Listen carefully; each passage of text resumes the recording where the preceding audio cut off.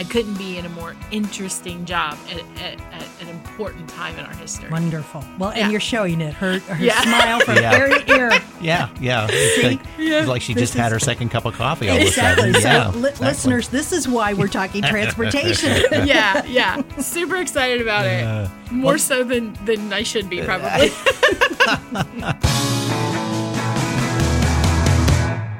We are looking forward our way. We're in Studio C in the 511 studios.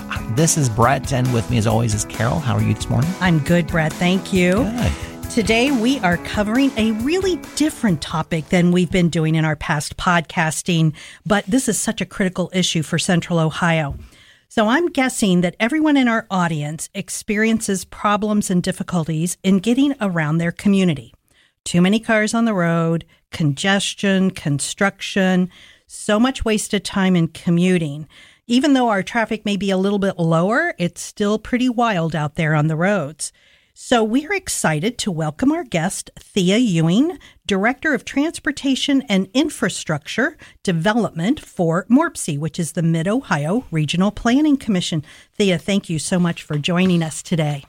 Well, good morning, Carol, and good morning, Brett. I am excited to come and talk to you about what we're doing in transportation planning in Central Ohio. Good. Well, let's go on that theme. Let's explore the role of MORPC in our community and give us some background on your experience and expertise in the transportation arena.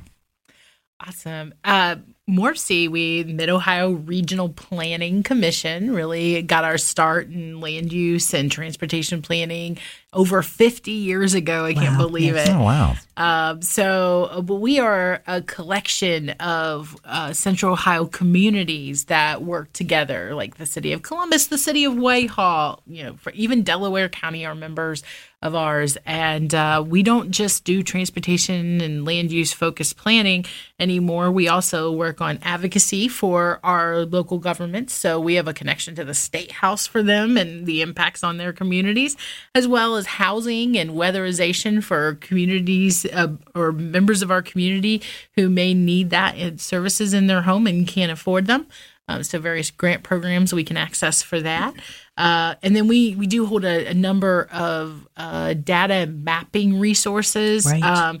And that comes out of our history of land use and transportation, but now has been able to be a useful tool to many of our communities as they're trying to determine, deployment of maybe an emergency resource or, how to deal with the coronavirus, right? Exactly. So it's been really great resources kind of like cross over across the agency to help the community as we've evolved into what we are today from just over 50 years ago. Wow. I've always been a huge admirer of the MORPC team, and I don't think folks realize how difficult it can be to get information about particular topics. And you get a small community, they don't have the resources to do that in-depth research and data analysis that needs to be done so they can get grant money to fix a road, fix an intersection. It's a lot more complicated than people realize. And having MORPC behind you is huge.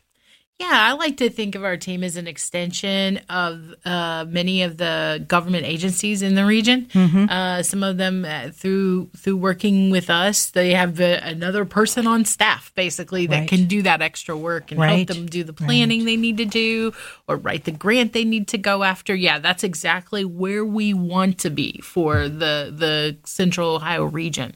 Good. Okay. So, Thea, our audience is, maybe still wondering why we're even discussing transportation since so many of us have been home for so long, working from home. So why are transportation systems so important? It's just not about the amount of exhaust pouring into our sky, but how does it affect the success of our cities? Oh, my gosh. So transportation is a true economic indicator.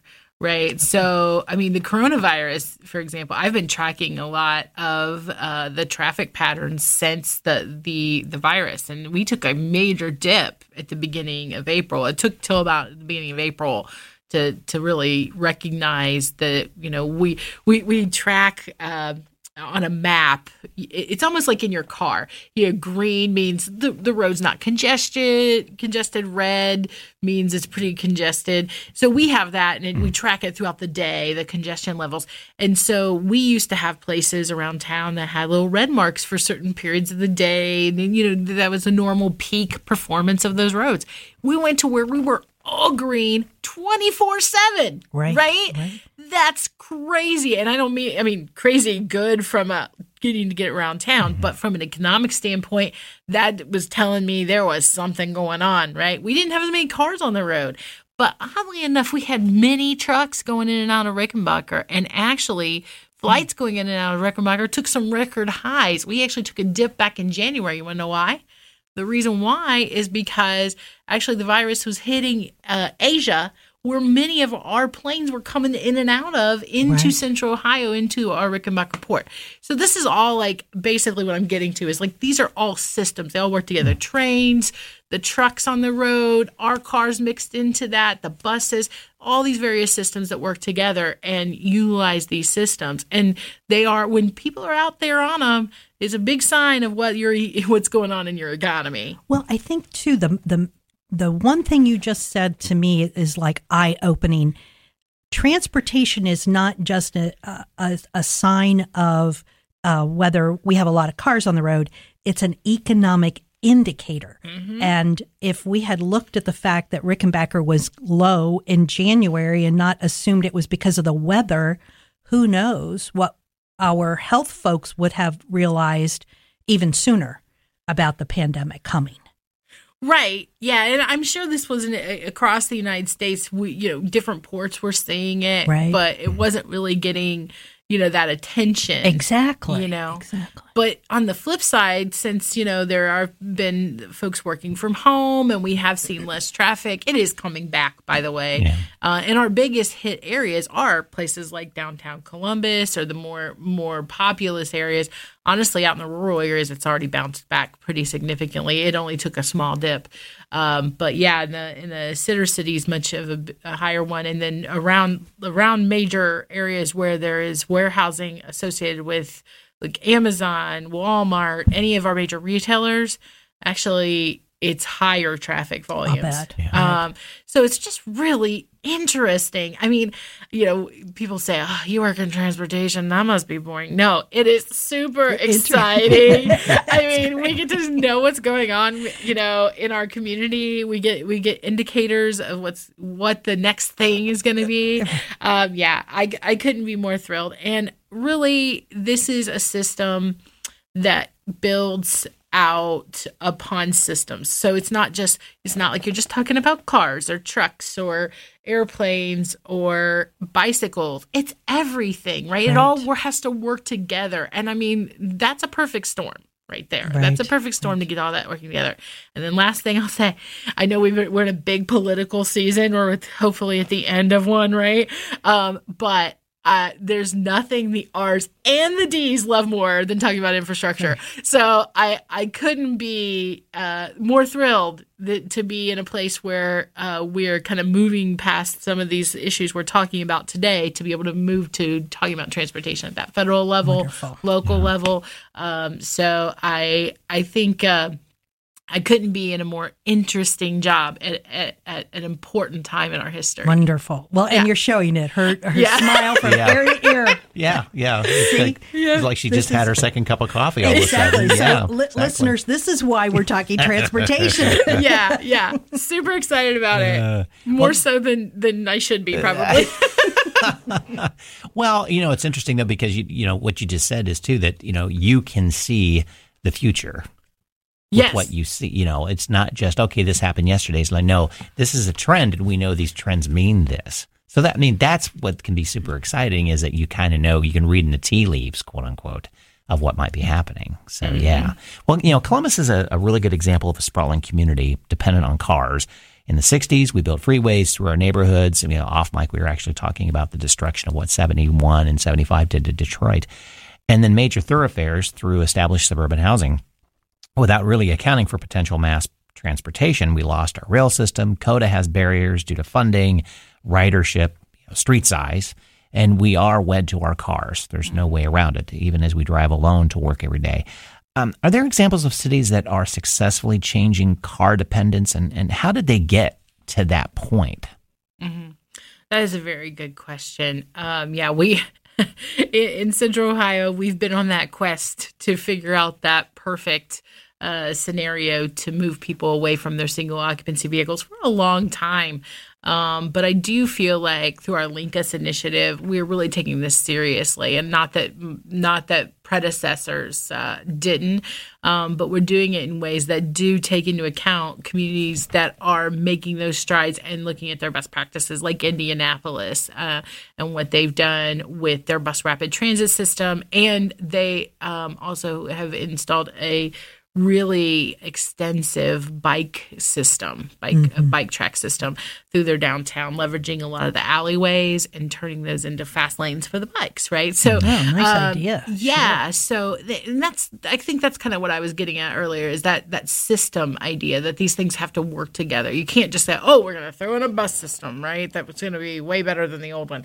No, it has to incorporate the fact that people are going to be walking to this, right? Mm-hmm. What about the people who can't walk to it, right? Mm-hmm. And then, those people and how they're accessing that and how they interface with the people in their car or in the truck. So thinking about all those different things, the safety aspects, so it really becomes very comprehensive. And I feel like that's something we are doing, working with COTA through the Link Us initiative.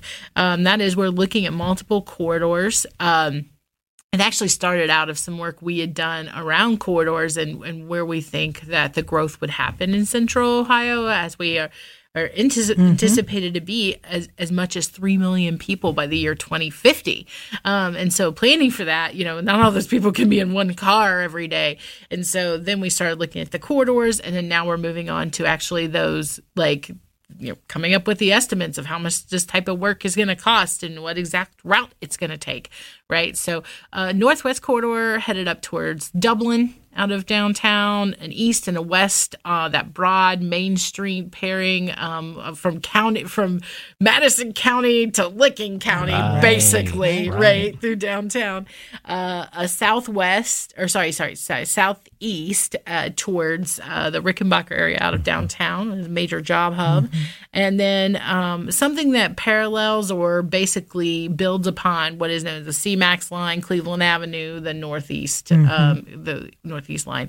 So yeah, and COTA is doing so much. I mean, this is one of the initiatives that we're working on with them and the city, but there's so much more, right? There's so many other things that they're working on, including looking at smaller vehicles for getting people around and more on-demand type services. Right. So, well, we sort of missed the boat when we didn't dig in a subway under Columbus before it sprawled out. I remember I was interning in Congress in Washington doing the subway in Washington. Oh my gosh, that was so cool. I mean, it was. I bet it wasn't even up to. I think it had just hit DuPont Circle at that point in time. Mm-hmm. So it was not that large of a system, but it was phenomenal. Kept thinking, why can't we dig under we put in a garage under the State House. Why can't we dig under? Well, and there are a lot of factors that you thought would turn the tide when gas prices went so high. Everybody was talking, okay, that's going to change our minds. Never did. All of a sudden, we're actually buying bigger vehicles during that time period. Or the, I don't know if it still exists or not, the point-to-point cars. Oh, yeah, Car2Go. Car2Go. Yeah, there's a different company in town doing that, but it's not Car2Go. That's interesting concept. Mm-hmm. Didn't really do it, though, either, to a certain degree. So it seems like it has to just be a combination of timing and hearing the public what they need, right?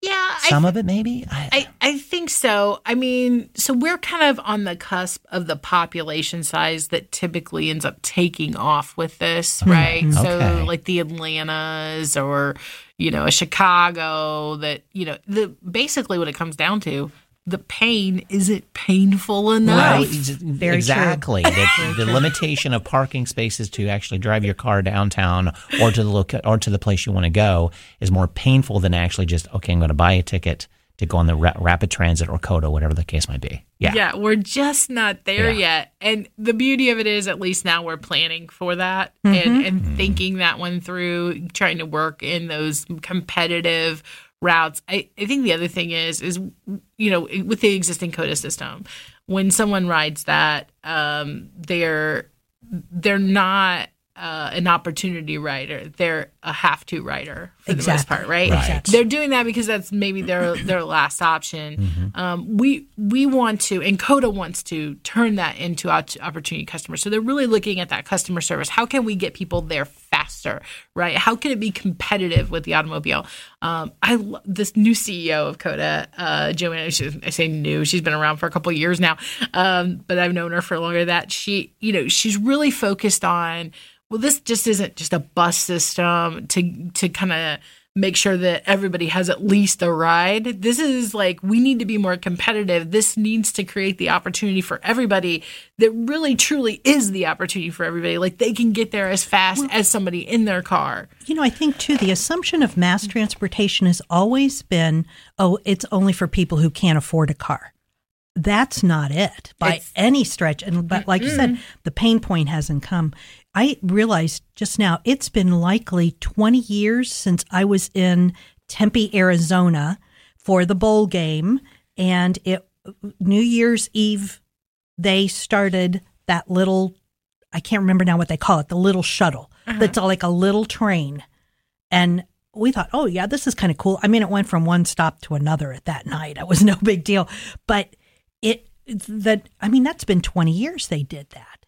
And you don't think of Arizona as a place of looking at issues of mass transportation. There's a lot of land out there. Yeah. Well, it's starting to hit them too. With the masses. I've been to Phoenix and Scottsdale lately and seeing that they've had to address this too with light rail and light rail. That's what it was. Yes, light rail is a really popular way to approach that. Another thing is, especially with all the autonomous features that you can build on these vehicles, and I know with Smart Columbus, they had been looking at some shuttles and stuff, different types of vehicles to use, and they were testing them here. But it's not like we're going to be picking up a full route at this point in time. But when you said bowl game, I was in Minneapolis speaking to a group, and it was right before the Super Bowl a couple of years ago. And there was one of the companies was testing their autonomous shuttles, and they were running people back and forth in those Super Bowl end zone party areas, in this vehicle, and they gave me a sneak peek. I got to ride the autonomous vehicle in the little party zone area and try it out. So it was really, and then of course they told me as they were taking me back to the airport, we could have taken you to Paisley Park. I was like, well, I mean, I am a transportation nerd, but Prince's house would have been pretty cool too. Right. Exactly. So, unfortunately, cost is a huge factor in mass transportation. And here in Columbus, during the pandemic, I believe that COTA has not been charging a fee. Some feel that system should always be free. I'm not sure about all of their notion behind that. But as those who are most dependent on the bus system, they're least able to afford it. As I said, everybody thinks mass transportation is for folks who can't afford a car. So can you provide us with a few other examples and alternatives on mass transportation that's affordable? Yeah, thanks for asking that question. Yeah, so this debate about whether a service like COTA should be free, I mean, certainly that is a very noble initiative if our community chose to take something like that up. But I think the really scary part for me is you're making a commitment in a moment in time, right? Because at that point, the income you have coming in, that's it, right? That's gonna be it. So you're saying like the federal grants you're going to be receiving, or possibly maybe the levy dollars at that point. But not being able to generate more revenues over time and being able to collect revenues, that's really challenging and doesn't allow a system to continue advancing. Right. And so that's probably my biggest concern with that argument That being said, it doesn't mean that we can't provide services free of charge to certain individuals or look at creative ways to fund things. For instance, we worked with the downtown employers through the Columbus Crossroads Special Improvement District and provided something called CPAS, where actually we did a bulk rate through CODA, provided that to them. They did an assessment whenever they do their taxes, and then for nonprofit or governments, they gave instead of the taxes, they did a payment in lieu of that was very similar to what the the building owners did. And so all that money goes into a fund that goes to CODA. It pays for 100% of the employees downtown. Now, not 100% of them use it, right? Right. But it's a significant discount. So it kind of ends up being about about what the ridership would be. We actually saw a huge increase in people riding to their jobs downtown as a result of that. And it had a transportation impact as far as traffic as well, and parking.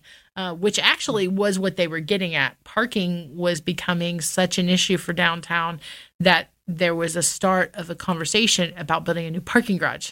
Those are multi-million-dollar, 30-year adventures in finances.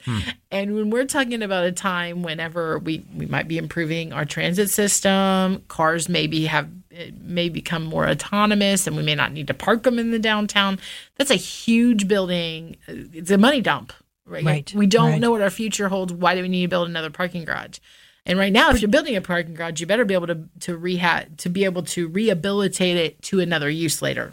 Oh, interesting. Well, and when you look at the park and rides all over town, oftentimes they're empty or only half full, and so the connection is there. It's just a matter of getting folks to commit to the bus system. I was at Ohio State when they started the pass for students, and then I think then it was increased to staff and faculty also. And truly, I didn't think students would use it, but it's still going, from what I understand. Oh, yeah. Actually, it was the model for how CPAS. We did the CPAS. That was an awesome program that they got started. Students really did take to it, and some of their employees did too. And what we've seen with the park and rides, actually, I mean, of course, now during the pandemic, it's not as much the case, but the park and rides were probably some of our biggest stops for the downtown CPAS program. And we had 2 of them where they actually had to start sending out more buses at the morning and the evening pickups in some of the suburbs. So, yeah, it was an amazing turnaround for use. And this allowed the CPAS users, they didn't just get that pass for work. They got it for going to an OSU game, right? Going to a play, State Fair, right? So it got people. I think there was probably that. I remember some of those first conversations, like, why do they need to be able to use this all the time? Well, it's a part of a lifestyle change, right? We'll get them going on it for work. Then they might want to use it for other things. Like, this is all a part of the system to get people moving to trying out that car-free lifestyle. So it's really working. That I felt like was really successful. We also have a van pool program through GoHio. So maybe, and this is maybe not if you work downtown. Actually, this has been a program that we have seen some dips during coronavirus, but we actually have picked up some new vans during this time too of medical workers going out to VA hospitals, right? And actually we have some reverse commuters who are coming from the they're going out to Chillicothe, to the VA in Chillicothe, out of Columbus to there. They initiate out of here because they need to go down there. Actually, a lot of our federal work staff use these van pools, and I have a team member who works on that. We also have a program where we help people find another person that's just going their way, right. to ride with. So, yeah. We're certainly in that business of trying to find those low-cost opportunities for people so that everybody has a chance to move forward. Well, and 2, we will talk about this again at the end of the podcast, but we will put information into the show notes of this podcast that will tell folks where to find these programs. It's no use us just talking about it if we don't give everybody a hint on where to go. So, yeah, we really appreciate that. Thank you, Carol. Oh, we've heard that what is good for an older adult is likely good for a younger one. I thought we phrased that on this podcast. Isn't that our yes. quote? Looking forward our way. Right. That's exactly. ours. Okay. Exactly. Well, yes. For example, if a bus trip is easy, affordable, safe, and convenient for an older adult, then a young mother with a stroller or a college student with a full backpack of books will also utilize that same service. I understand that educating our citizens in transportation demand management, or TDM, is needed to change the culture. Can you talk about what TDM is, and then talk about the barriers we face for an easy, convenient, affordable, and safe transportation system? Yeah, so we focus on transportation demand management as a practice at MORPC. So basically what that comes down to is creating that system for all. So we do things like working on complete streets. We have policies that whenever we're going to do a grant-funded project for a roadway, that when we're spending that money, we're also looking at a corresponding bike lane, enough width for a bus lane if should we need that there, that it accommodates the trucks that may need to go through there for the economy, right? Or other stops that may need, maybe sometime in the future, passenger rail, or even, some higher speed type train. Right. So we definitely do that project by project now. It's known as Complete Streets. That term is called Complete Streets. We have a Complete Streets guidance for our projects, and every project goes through that. And along those same lines, because a new form of transportation has come, and it's not for us, it's for our data, and that's broadband. It's very important to all of our communities, and I think of it as part of the transportation system because it is moving something, and it's really important to us. And in fact, it actually puts us in a place where we don't have to move. Think about it. You don't have to go to the library to get the information, or you don't go, this doesn't sound so good, go to the movie theater, but it's bringing stuff to you, making your job, your life easier. And we certainly saw that in the pandemic. With people not having access to the internet. Right. And it was bringing you education, right? And if you didn't have it, it was limiting you from that education. So we also have a policy, and we were the first metropolitan planning organization in the nation to adopt this, a Smart Streets policy. Smart Streets policy is that every time you open up the corridor for a construction project, that you're considering at least installing conduit for broadband to be run in that corridor in the future. Now, you may go ahead and start working with the companies to get that broadband put in. Maybe that's public information or public infrastructure that you're going to be putting in there. Maybe it's with a private carrier like Verizon or AT&T. But the bottom line is you're at least looking at it, because this is another important piece of the transportation puzzle for our future. So another item was that you are considering the infrastructure needed for new smart lighting systems that may help you safely be able to get through intersections like buses, and warning systems in our vehicles. They're going to need specific levels of broadband to communicate with us and say, hey, there's something coming up ahead, stop. That stuff may be part of that infrastructure as well. So we want to make sure that stuff gets put into these street projects as well. And then the last one is, if you're going in front of a place like a fire station, a library, a school, that you've contacted them and say, hey, we're putting this in. Was there anything you needed as part of this project? Yeah. Including if CODA is on that route, maybe they need it for their communication. So this is really important that we consider these corridors in our communities, not just for our movement, but for the movement of our data. So it's basically just a tick list of what to check. Yeah. Wow. And so what I was thinking too, kind of going back to what you said, if it's easy for an older person to get around, it's just as easy for a younger. There is a planner, and he's from South America, Gil Penalosa. He's actually spoke at one of the events we've had at MORPC. It is called an 880 city.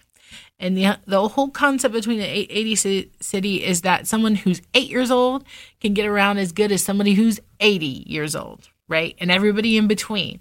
You That's build great. to Yeah. that level, then, it's meant for everybody. And so I think about that physically as well as digitally. And Morpsey's right there. I can remember when everybody was all up in arms because we had to pay to have the cutouts on the corners for wheelchairs. So the little ramps for the wheelchairs, and everybody was all up in arms. And now it's like when it's not there, we're like, well, why don't they have a wheelchair use on that sidewalk so that they can get across the street? That's wonderful. That is wonderful.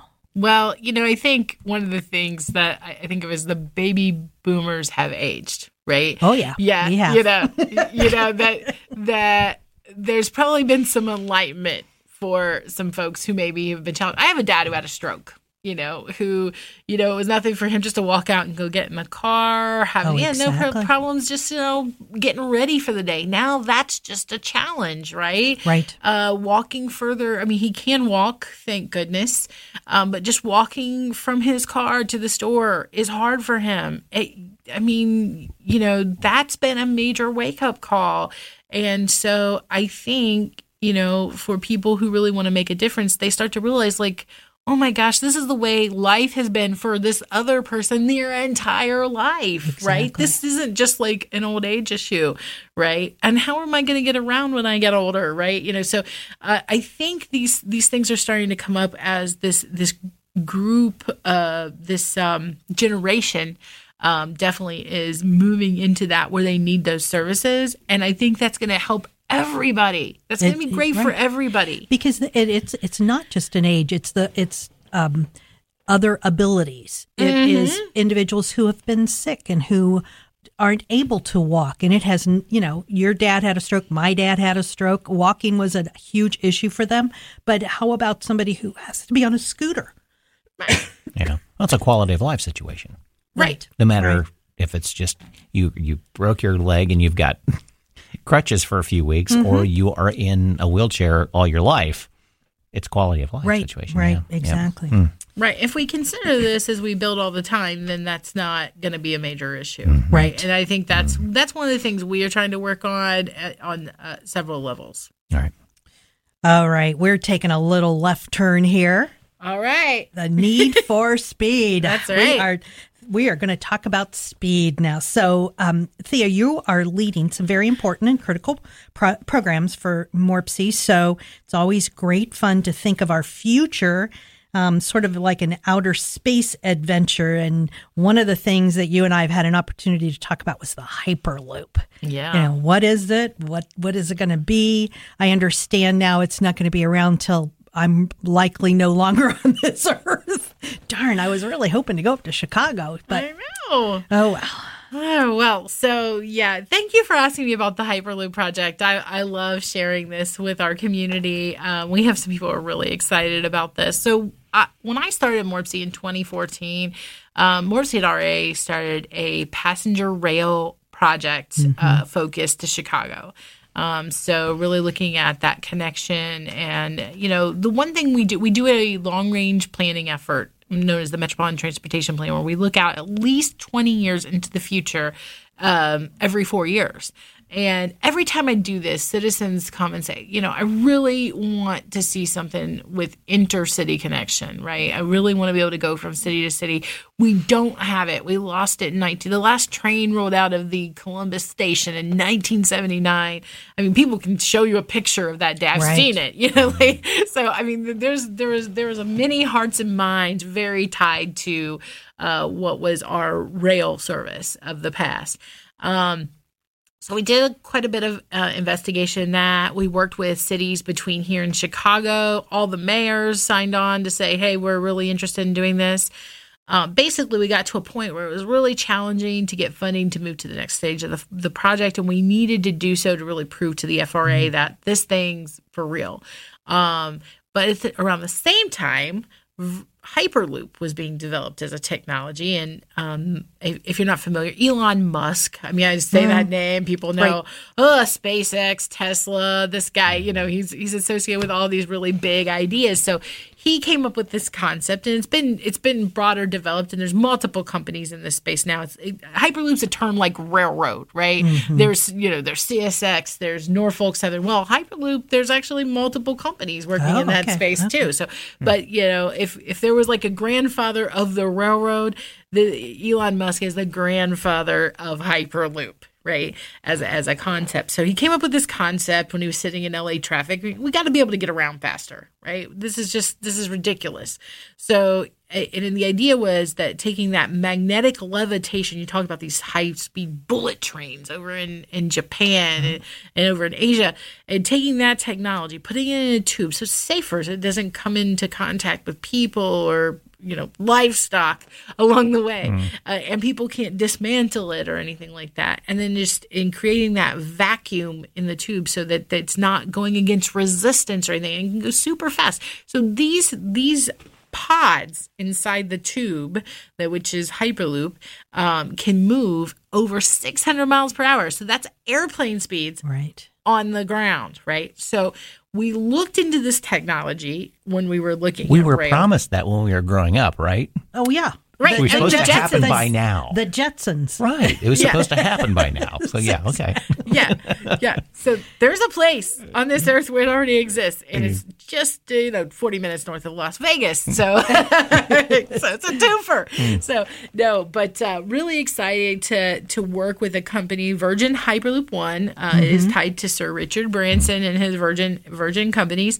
But there were, like I mentioned, there's a number of other companies out there too. We competed in a global competition. Right. They had developed the technology, but they were looking at places where they could apply this technology, like what are cities they could connect.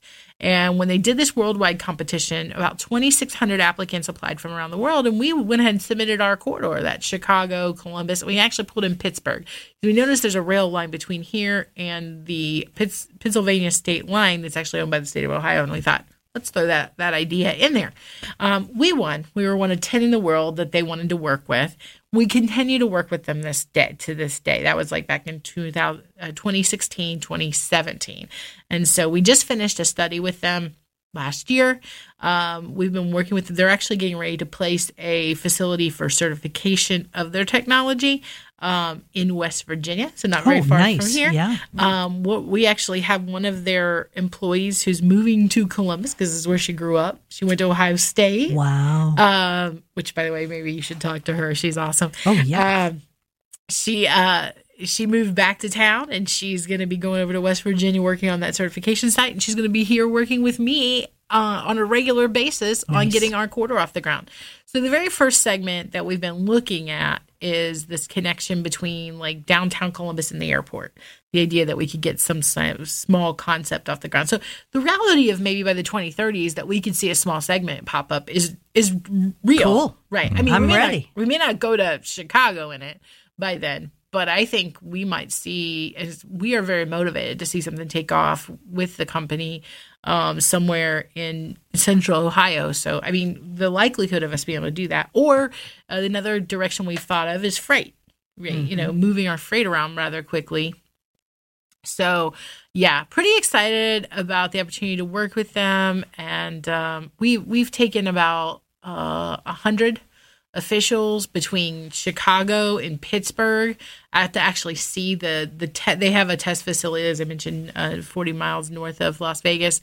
And we've taken several out to see it. They've gotten over, it's about 5,000 meters. This site is, so it's just over around a half a mile, and they can get over 230 miles per hour on that, and it's not even that long. Wow. So this next facility they'll build is the idea that it's going to be longer, so they can get up to full speed on it. And it will also be have the oversight of the U.S. government, so that once they basically meet all of the criteria, this can be like, yep, it's something we can do in the United States. Wow, that'd be great. Yeah. pretty exciting. And it's not going to be very far from us where they do that. So we'll be able to go over and check it out and see how it's going. And we were fiscally responsible through this planning process because we never did give up the rail side of the study. So just so you know, I continue to work on passenger rail as an option. Because you can't put all your eggs in one basket. Right. There's the true and tried of rail as well. So we're going to be looking at all that for the future of this region. But the rail is not just as simple as putting a rail on the existing rail. If it were, we would already be there. Right. Well, it's interesting you bring about freight because in my mind, it kind of goes, okay, follow the money. It looks as though, to me, freight could actually put this on hyperspeed because of the money behind it. I mean, if you're dealing with freight that is worried about how to package packages and also how to squeeze every last little inch in a cargo to put as much as you can, you think the speed to get it from point A to point B would be worth their money. Oh, absolutely. Without and then I can see the yin and the yang of this. Okay, you know how much pushback rail had against semi trucks. And all of a sudden semi trucks could, the trucking industry fight this as well. So you got to make everybody happy. Ultimately, it's like, okay, this can help. But we're not eliminating one. We're enhancing another because you can't do this anyway all over the road. This will take care of that piece of it, sort of thing. So I could see this being very complicated, but very lucrative for some businesses to jump on and go, yes, this is how we can do this better. Right.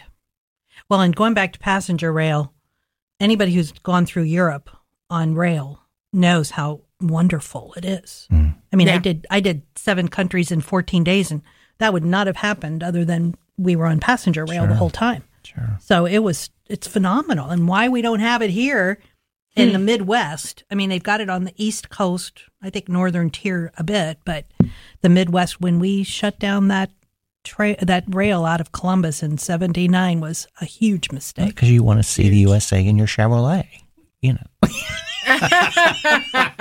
That's why, because I don't have a Chevrolet. Right. Well, whenever, I'm sure, whenever that was, whenever there was less congestion on the road and exactly. Oh, absolutely. Sure.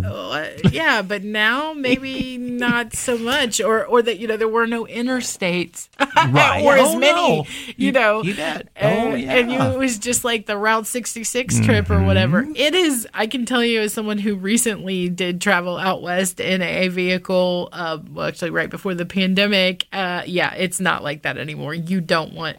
Right. I appreciated flying much more after that oh my trip. gosh. So Well, let's cover one more area. And this is going to be coming from a previous podcast I work with. Also, I'm going to give a shout out to Whitehall Works. City of Whitehall, Zach and Jenna co-host this podcast. And back in September of 2020, they did an episode on transportation. So they had talked about Link Us Mobility Corridors initiative. So let's talk a little bit more about that, how that higher transportation capacity, we're going to reconfigure how that all works together. Awesome. So I'm sure you've talked to them a little bit about the work they're doing at Broad and Hamilton and the redevelopment. So the idea that we have corridors in this region that have major nodes like that Broad and Hamilton redevelopment that are coming online, this is where a lot of people are going to live. This is where a lot of people are going to work, right? And so the idea that we would have a system that better connects people to those nodes allows for us to be able to have more people in the region, which is kind of an imminent situation for us, but also allows for people to be able to take advantage of a corridor.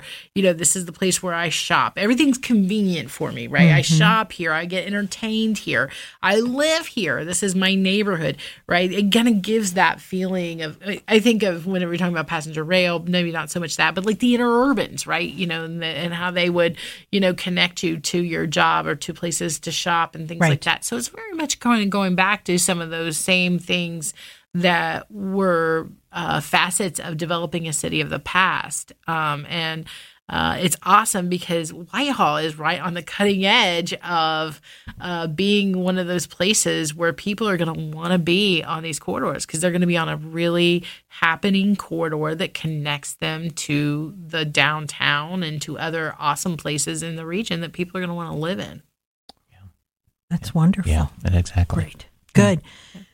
Any other ideas or things that we haven't hit? Is there other opportunities out there that we didn't know about? Oh, goodness. I think we've covered so much, but I think where I wanted to end is to talk a little bit about the transportation planning process. So, I talk about Hyperloop a lot with people, and we've talked about the corridor planning, right? And I feel like people, when they're talking to me, they get really discouraged because they'll say, oh, well, that's not going to happen anytime soon. I want this to happen now. So patience, right? So just so that everybody understands, when we were planning this crazy mess out here on I-70, 71 interchange through downtown, right? That happened. The planning, the initial work to make this happen started 20 years ago. Right. And what it takes to move the blocks of money to make these things happen in the segments we can make them happen in. Without really disrupting the current traffic at the time. Right. Yeah. Well, we try. We try. So, but yeah, these are things that take a momentous amount of time, effort, and energy to take place. And I think it's definitely lost on the general public a lot. It is like, oh, when is this going to happen? And Columbus has tried multiple times to try to, they've put in that work. That 5 to 10 years of work on like a light rail corridor in the past, right? So, this is not something we're trying again for the first time. I think the most important thing to keep in mind is that when we're going through these processes and we put all that work in, to have like political leadership just like throw that out the window and start over, that is very damaging to the process of advancing. So definitely thinking about continuing the course and getting those things done, because otherwise it's just kind of like a waste in time. Right. So, right. And that's what discourages people. Yeah. Yeah. So leadership that really stands behind the future of the region and thinking about its course for, allowing those planning investments of now to pay off in the future. Right. Very important. And that's something I uniquely see from the position I'm in. Right. I had mentioned to Thea when we were talking before podcasting that I live in Delaware County. So when I first moved there, I sat in traffic all the time because everything was still a 2-lane road, even though that whole south corridor of Delaware County exploded with new building. They never changed the main roads other than Polaris Parkway. So all of these 2-lane roads going into Polaris Parkway, it would take me 30 minutes just to get to the freeway, which was 3 miles away. So now Delaware has all of this building money, so I'm still sitting in traffic behind the construction cars. But at least there is hope. There's movement, momentum, and a final date that the construction folks have to be done or get penalized. So that's my wish. Right. That's my wish. But it is, Columbus is known as having 2 seasons. Orange barrel and winter. Yes. And so on that note, Thea, thank you. This is wonderful. This is wonderful. Listeners, it's a lot of information. And yes, I realize that transportation may not be on the top of your list right now since you're working from home. However, when you have to go back downtown, there is limited parking. So you may want to think your plan out. And we will, again, have all of the resources included in our show notes with information on MORPC so that if folks have questions, they can contact MORPC. So again, Thea, thank you so much for joining us today. Thank you, Carol. And thank you, Brett. It was great to just get out of the house. There you go. Have a good one.